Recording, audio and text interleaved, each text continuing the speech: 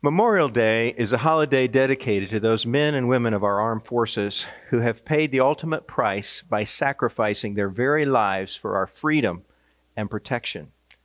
They considered their lives expendable so that a greater good could be accomplished or a higher prize won.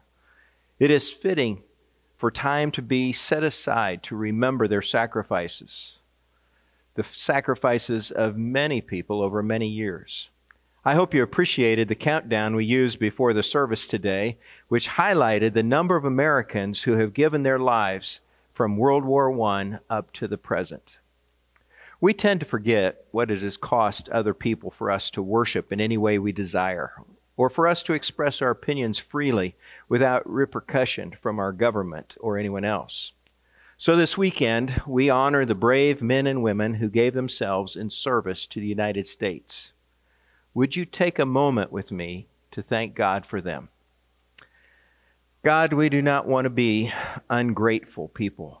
We do not want to act as if all that we enjoy came easily and without cost. We know that a great many people gave their lives so that we could worship you freely today, but we are forgetful. Help us to truly appreciate their sacrifice. Help us to truly appreciate the blessings we enjoy because other Americans made the ultimate sacrifice for our freedom.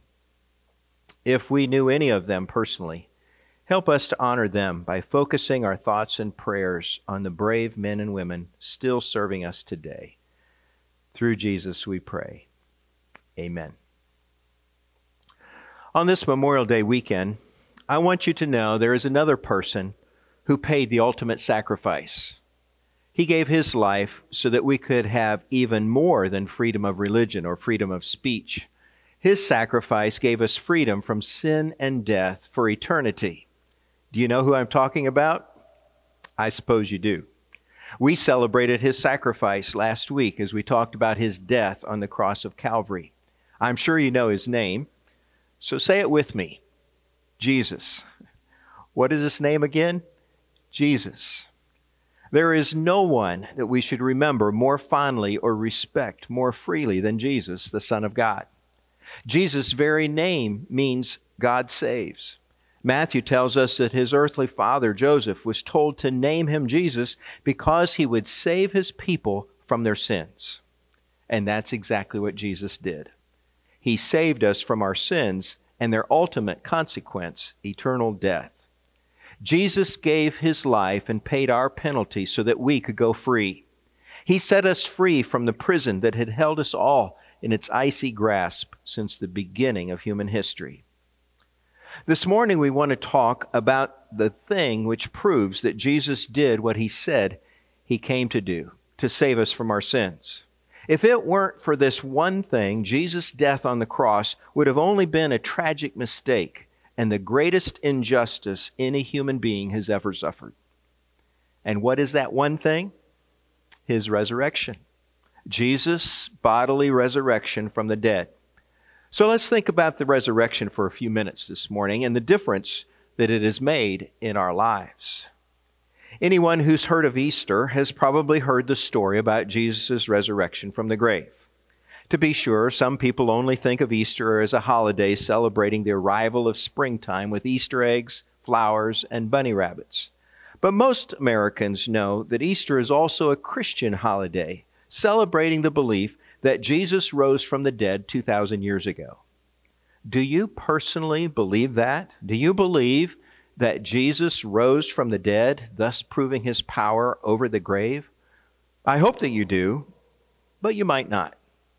This belief in the resurrection of the dead is a fundamental part of the Christian faith. Eternity hinges on whether Jesus rose from the grave or not. If the resurrection didn't occur, we have based our faith on a lie. The Apostle Paul said, "If only for this life we have hope in Christ, we are of all people most to be pitied." 1 Corinthians 15:9. Please watch this fifth video from Dr. James Norrid and the Story of Redemption Films.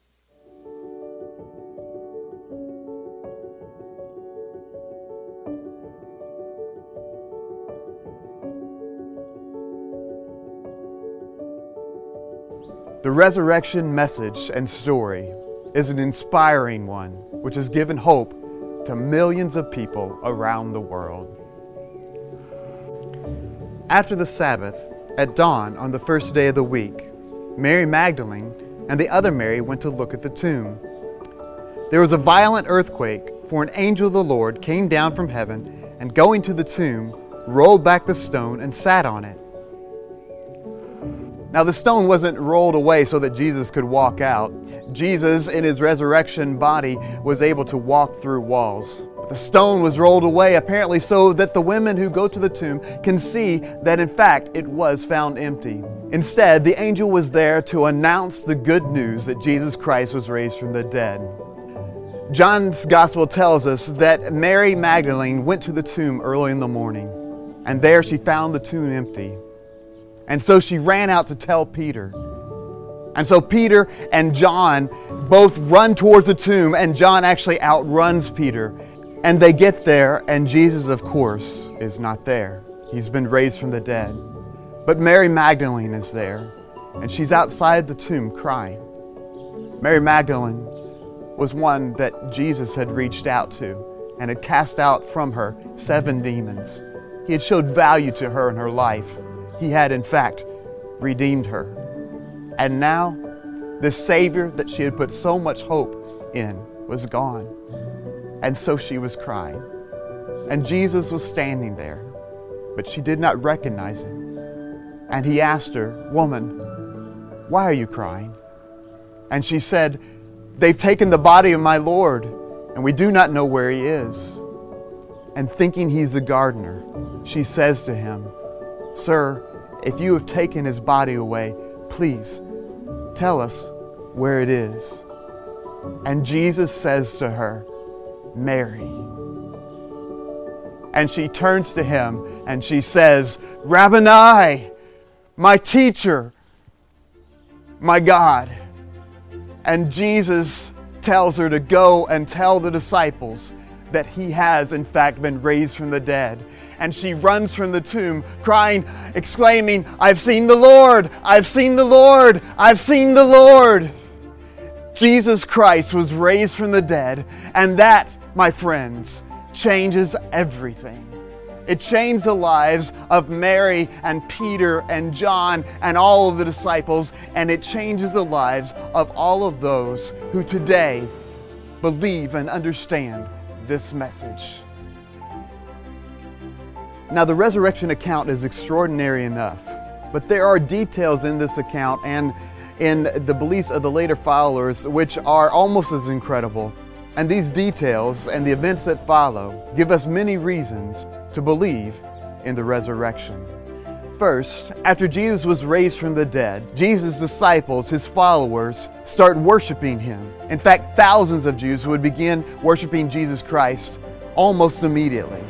Now, the reason this is significant is because the Jews were fiercely monotheistic, and to worship a human being was blasphemous. Second, when we look at the eyewitness accounts, they match what we know of other types of eyewitness accounts. That is, these accounts tell the same basic story but vary in the details. The Gospels record that the first witnesses of the resurrection were women. Now understand, unfortunately, in the first century, the testimony of women was not highly valued. In fact, it was not legally admissible in court. And for the ancient world, this would have been somewhat of an embarrassing detail that these women were the first witnesses of the resurrection. Third, the resurrection of the body was a foreign concept in the Greco-Roman world. In Greek thought, the goal was to become more enlightened so that you could escape this world and become just a spirit being that was not tied to the physical world whatsoever. And so the concept of a body being resurrected from the dead was not the sort of thing that a respectable person would believe. Fourth, they never found the body of Jesus Christ. In fact, there are no reports that anyone even claimed to find the body of Jesus. And yet hundreds of people reported that they in fact had seen Jesus raised from the dead. But the thing which has always convicted me the most and has pointed towards the truth of the resurrection is the changed lives of the disciples. Every one of the original disciples, except we believe John, died for his faith. went to his grave, went to his death, believing and proclaiming that Jesus Christ had been raised from the dead. And all that they would have had to have done in order to be spared this death was to say that they had made this up, that it in fact had been a hoax. And yet they could not keep quiet about what it is that they had seen and heard. Are there people today who will die for their faith? Obviously, yes. We see people die for their faith and in fact kill others for their faith. But who is it that dies for a lie, for a hoax? Jesus' followers would have known whether or not what they were saying was true, and they believed with all their hearts that Jesus was raised from the dead. There are many good reasons to believe in the resurrection. It is an event which even critical historians have had a difficult time explaining in any other way. And perhaps one of the best reasons to believe in the resurrection is because of the hope that it brings into our lives. And yet, the resurrection is not something that can be proved beyond anyone's individual doubts. Instead, the resurrection ultimately must be accepted by faith. So now, how about you? What do you think of this resurrection account? What do you think accounts for the disciples' transformation in their lives? What do you think is the best reason to believe in the resurrection?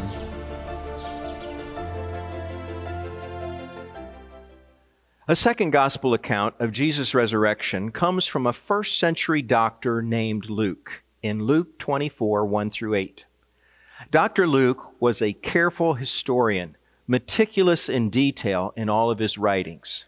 He says this: "On the first day of the week, very early in the morning, the women took the spices they had prepared and went to the tomb. They found the stone rolled away from the tomb, but when they entered, they did not find the body of the Lord Jesus. While they were wondering about this, suddenly two men in clothes that gleamed like lightning stood beside them. In their fright, the women bowed down with their faces to the ground. But the men said to them, 'Why do you look for the living among the dead? He is not here. He has risen. Remember how he told you while he was still with you in Galilee. The Son of Man must be delivered over to the hands of sinners, be crucified, and on the third day be raised again.' Then they remembered his words." All of Jesus' disciples knew that he died on Friday of that week. They were shocked. Their whole world was turned upside down. Especially devastated by Jesus' death were the women among Jesus' followers whose lives had been so dramatically changed by him. Because Jesus died on Friday night at sunset, right at the beginning of the Sabbath, the women had been prevented from anointing his body for burial. So they came as soon as light broke on Sunday morning to do what they so eagerly wanted to do. But to their surprise, the stone had been rolled away and the body was gone. Confused about the absence of Jesus' body, they were suddenly confronted by two angelic beings who asked why they had even come there to Jesus' grave in the first place. The angels said, "Don't you remember what he said to you? That the Son of Man would be crucified, but then on the third day be raised again? He's not here. He is risen from the grave, just as he said he would be." They remembered Jesus' words, of course, but they still did not know what to think or do until Jesus himself appeared to them. Then Mary Magdalene fell at Jesus' feet in worship of him. Soon he was gone, and she ran to tell Peter and John she had seen the risen Lord. Then over the next 40 days, Jesus appeared to the disciples over and over again, proving that he had risen bodily from the grave. Luke tells us in his second book, the book of Acts, that Jesus presented himself to them and gave many convincing proofs that he was alive. He appeared to them over a period of 40 days and spoke about the kingdom of God. Acts 1:3. So what about the resurrection? Should we believe Jesus came back from the dead? James Nord gave 5 good reasons for his belief in the resurrection. Let me highlight just 2 of them. First is the fact that no one has ever found Jesus' body. No one has ever been able to produce Jesus' body to say, look, here's the proof that Jesus never came back from the dead. He's still right here in the grave. We can go to the graves of many famous religious leaders, and people do. But when we look at Jesus' tomb, what makes it noteworthy is that it is empty. We believe in and follow someone who is alive, not someone who is dead. A story is told of an African Muslim who became a Christian. It was a difficult decision because he knew that if he became a Christian, he would be shunned by his Muslim friends and family. His friends asked him, "Why did you leave Islam in order to become a Christian?" He said to them, "Well, it's kind of like this. If you were out traveling on a road and you suddenly came to a fork in the road and you were wondering what to do, you didn't know which way to go, and there were two men there, one of them dead and one alive, which one of them would you ask for directions?" Good point. The one we put our trust in is Jesus, and Jesus is alive and still working in the world through His Holy Spirit. We know Him and have a personal relationship with Him because He is living, not dead. The second reason James Norrid believes the resurrection happened is because Jesus' disciples all died for their faith because they knew it was true. People don't die for a lie.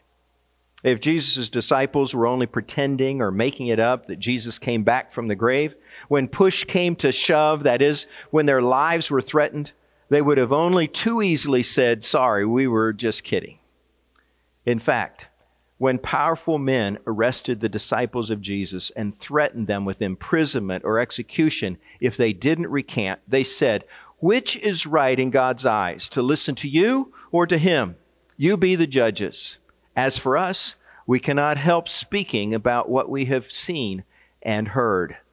Acts 4:19 and 20. They willingly gave their lives rather than deny Jesus, their risen Lord. The resurrection story is a message that has given hope to millions of people around the world. For thousands of years, man was held captive to an unavoidable reality, death. No one could escape death, no matter who they were or how much money or power they had. But with the resurrection of Jesus Christ from the dead, that all changed. As C.S. Lewis observed, by the resurrection, Christ forced open a door that had been locked since the death of the first man. He has met, fought, and beaten the king of death. Everything is different because He has done so. The resurrection shows that Jesus is who He claimed to be. He said, "I am the resurrection and the life." Then He rose from the dead to never die again. He said, "I am the way and the truth and the life." Then He made Himself the way to God by becoming the first man to rise from the dead to eternal life. The resurrection shows that Jesus has the power to offer us something no one else can. He said, "I have the authority to lay down my life and the authority to pick it up again." John 10:18. And then He did just that. He allowed wicked men to torture and kill Him, but then He raised Himself back to life. If He has the power over life and death, He certainly has power over your life and mine. Some years ago, a popular English novelist named Guy Thorne wrote a book called When It Was Dark. The story of this fictional novel centers around the efforts of a wealthy non-believer to discredit Christianity. He begins by attempting to discredit the resurrection. In that respect, his logic is sound, for if the resurrection could be discredited, Christianity would be undone. In the novel, the rich man hires unscrupulous archaeologists to fake a discovery of the body of Jesus in one of the neighborhoods in Jerusalem. On the tomb, they supposedly find an inscription testifying that the owner of this sepulcher stole the body of Jesus and hid it there. The novel then goes on to describe the ultimate effect of such a discovery upon the Christian church and upon civilization in general. In powerful passages, he shows how gradually, without the resurrection, the Christian church would crumble and collapse.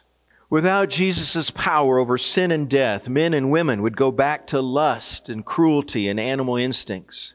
Without Jesus' resurrection, the flame of hope would die out in every human heart. Had the lifeless body of Christ ever been found, the church would indeed disappear, and our hope for eternal life would be crushed forever. But thanks be to God, now is Christ risen from the dead. On that now empty tomb is the epitaph written by the angels, the epitaph that ends all epitaphs. He is risen. He is not here. Behold the place where they laid him. Jesus' resurrection changes everything. Most of all, the life of anyone who chooses to believe this account and put their faith in Jesus Christ. The resurrection changes our past, our present, and our future. The resurrection matters because our past can be forgiven. The Bible says Jesus died for us while we were still sinners. The Bible says about our guilt, there is now no condemnation to those who are in Christ Jesus. No matter what we have done in the past, God will forgive us when we put our trust in Jesus to save us. Now, I don't know what you've done. I don't know how far you've run from God, but in Jesus Christ, every sin can be forgiven. Because of Jesus, you don't have to carry that heavy burden of sin and guilt any longer. That crushing weight has been lifted from your shoulders forever. The resurrection matters because our present problems can be handled with Christ's help. The Bible says of Jesus, His incomparably great power is at work in us. Ephesians 1:19. Christ's followers have Jesus' supernatural working in us to handle every situation we might ever face. Ephesians 3:20. Jesus also said we would never be alone. Hebrews 13:5 says, I will never leave you. I will never forsake you. And no matter what we face in this life, God's grace will be with us to provide whatever we might need. 2 Corinthians 12:9 says, my grace is sufficient for you. My power is made perfect in weakness. The resurrection matters because our future is secure in Jesus and in Jesus alone. The Bible says, now this is eternal life, that we may know the only true God and Jesus Christ whom God sent.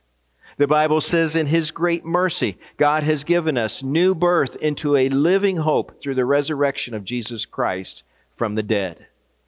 Jesus changes the future of those who trust Him for salvation.